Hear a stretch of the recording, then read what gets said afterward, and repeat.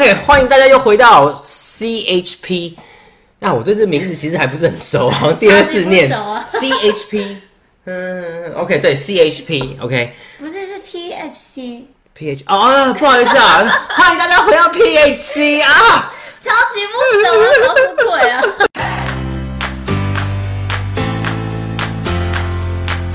谢谢，这就是为什么你要娶一个聪明的老婆。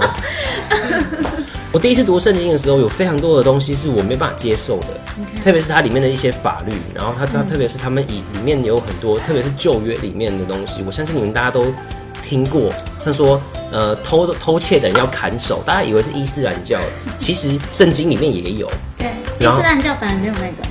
伊斯兰教你没有吗？没有。伊斯兰教里面的东西反而很多都是诗集。哦，对，所以其实如果有伊斯兰教的朋友，应该吧，记下来。我没读过 ，OK。圣经这么残暴的话，为什么你们还要信成这个样子？对，就算是无神论者，也必须同意说，创造出现代这个时代，是以一个西方文化来做背景的一个社会观。可是西方文化不是也是被什么希腊还是什么的影响很多吗？希腊在哪里？在中间。我 technically 叫做西方 ，OK， 这样。可是不同的西啊。Anyway， 为什么值得骄傲呢？毕竟在这个西方文化中，或是现代文化中，就像美国啊、英国啊，你们说的这些，感觉好像是我们说的比喻的先进，都是以西方文化为主。对。为什么呢？因为西方文化有独立自主的自由，是，然后民主的自由。人皆生而平等，然后也创造了所谓的世界基本人权。法律啊什么，好像就是对，这些道德伦理当然是经过了好几个世纪才到现在才可以实践，也不是说完全实践，对，是部分实践，大部分实践，而且这些道德也常常被侵犯。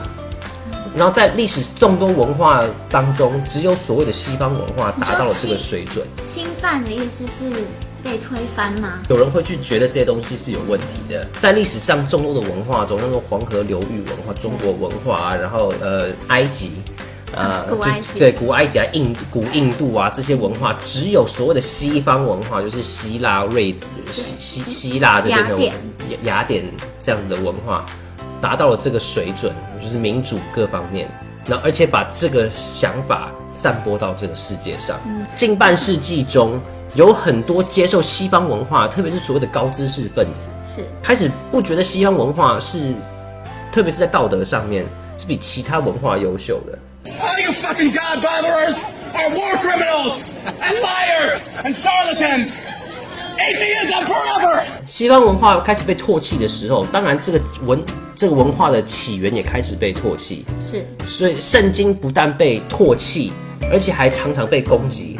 然后，对我们来讲，对很多人来讲，圣经可能就是一个一本很无聊的枕边故事。历史书或者是一些童话故事，历史书是你觉得的，是基督徒觉得的。很多人觉得说圣经是一本邪恶的书，因为它里面就讲了很多这些怪里怪气的东西。有这个看法，并不是表示说现在的人对于文化道德更为严谨，而是因为他们出现了一个叫所谓的文化怠慢或者知识怠慢。人常常开始提出这些圣经里面的缺陷，好像圣经没有办法 back up 这些圣经里面所讲的东西一样。但是实际上，这些对圣经的攻击，圣经里面是有一个非常合理的一个解释的。这边推荐一本书，叫做《The Rational Bible》，是 Dennis Prager 写的。这里我们来讨论，我还蛮喜欢 Prager 出的东西。是哦。那这里我们来讨论两个东西，它里面有很多东西是很酷的。在圣经里面，《申命记》21章18节上面写道。人若有一个许逆不孝的儿子，不听从父母的劝告，责罚他以后人不听从，父母就该将他捉住，带到当地的城门前，见本城的长老，对本城的长老说：我们这个儿子许逆不孝，不听我们的劝告，是个放荡的酒徒。本城的众人就应用石头将他砸死。这样由你中间铲除了这个邪恶，每个以色列人听了必然害怕。 OK， 好，圣经上面这条法律就写说，如果说你儿子不听话的话，你可以把他带到一个法官那个地方，然后如果法官也觉得他不听话的话，全村的人就可以拿石头把他砸死。好残忍哦！呀，基本上是这个样子。那这非常残酷嘛，对不对？但事实上，这是一个道德上面的大进步。为什么？这不是我就是唬烂的。OK， 因为这道法律永远终结了小孩的生命隶属于父母的文化。OK， 还有以及父母可以随时杀死自己的孩子的文化。就是因为之前也有那个人家在很多宗教或者是什么，他们有一些仪式都是献祭自己的小孩。对，这法律最好的地方就是他们好像给了父母完全的权柄，实际上就是结束了他们所拥有可以杀死自己儿子的，或是女儿。就是因为还要再经过很多人的验证，就是要来看看这个人是不是真的。他们父母这样子讲的，而不是父母觉得说，哦，你就是该死，我生你，然后我就可以把你打死。就是你的生杀的决定不是决定在你的父母身上。那但是你可能说啊， make sense。对啊，但是你可能会说，就是啊，那在城里面的长老还是可以把这孩子干掉啊，对不对？那在理论上说，这一点是成立的，是，但是在历史上面没有这样子的记载。就是包括撰写圣经里的犹太人里面记载的历史故事里面，也从来就没有发生。对啊，我完全没有读过。然后相信我，犹太人是非常喜欢记载杀人的。那个亚伯拉罕跟以撒差点，差点就这样。他们最后没有死。但是他不是以撒 ，Isaac 是以撒吗？对。他不是 Isaac 不乖啊。批评圣经的人或者批评西方文化的人，也常常用这个古今中外都常用的圣经经节，绝对不会相信这是圣经经节，就所谓的以牙还牙，以眼还眼。在出埃及记21章23节到25节，若有害怕，就要以命偿命，以眼还眼，以牙还牙，以手还手，以脚还脚，以烙还烙，以伤还伤，以打还打。很多人说这样的惩罚是不人道的，来批评圣经，来创造这样子的法律。那这道法律在拉丁文叫做 lex talionis， 或者叫做报复法则，意义上不能以字面来翻译。原因就是因为这个，你不可能把你自己的创伤完全copy and paste 到别人的身上，你不可能完全复制你的伤痛，精神上也没有办法对被弥补这样。对，在各国的法律当中，只有一命换一命，一命换一命是在字义上是完全就是你杀了人你就应该死，就是杀人偿命。对，你任何国家蓄意谋杀就是要判死刑，废死的人，这一点我们以后再讲。所以以牙还牙，以眼还眼到底是什么意思？是呀，第一个。报复法则的意思是说，这个地方就是世界的人都是平等的，对啊，每一个人的眼睛跟牙齿都跟其他人的眼睛跟牙齿一样珍贵，呀，一个王子的眼睛，就是圣经在之前没有一个文化是说人都是平等的，有很多的那个对不一样。对，一个王子的眼睛，在圣经的这个 Las Talionis 的这个里面，就跟一个平民、一个农夫的眼睛是一样尊贵的，对啊。那在这套法律创造的时候，是一个完全创新的。对啊。之前有一个更早的法律，就是就发现的，叫做巴比伦的汉谟拉比法典，就是在那个周杰伦的歌里面那个。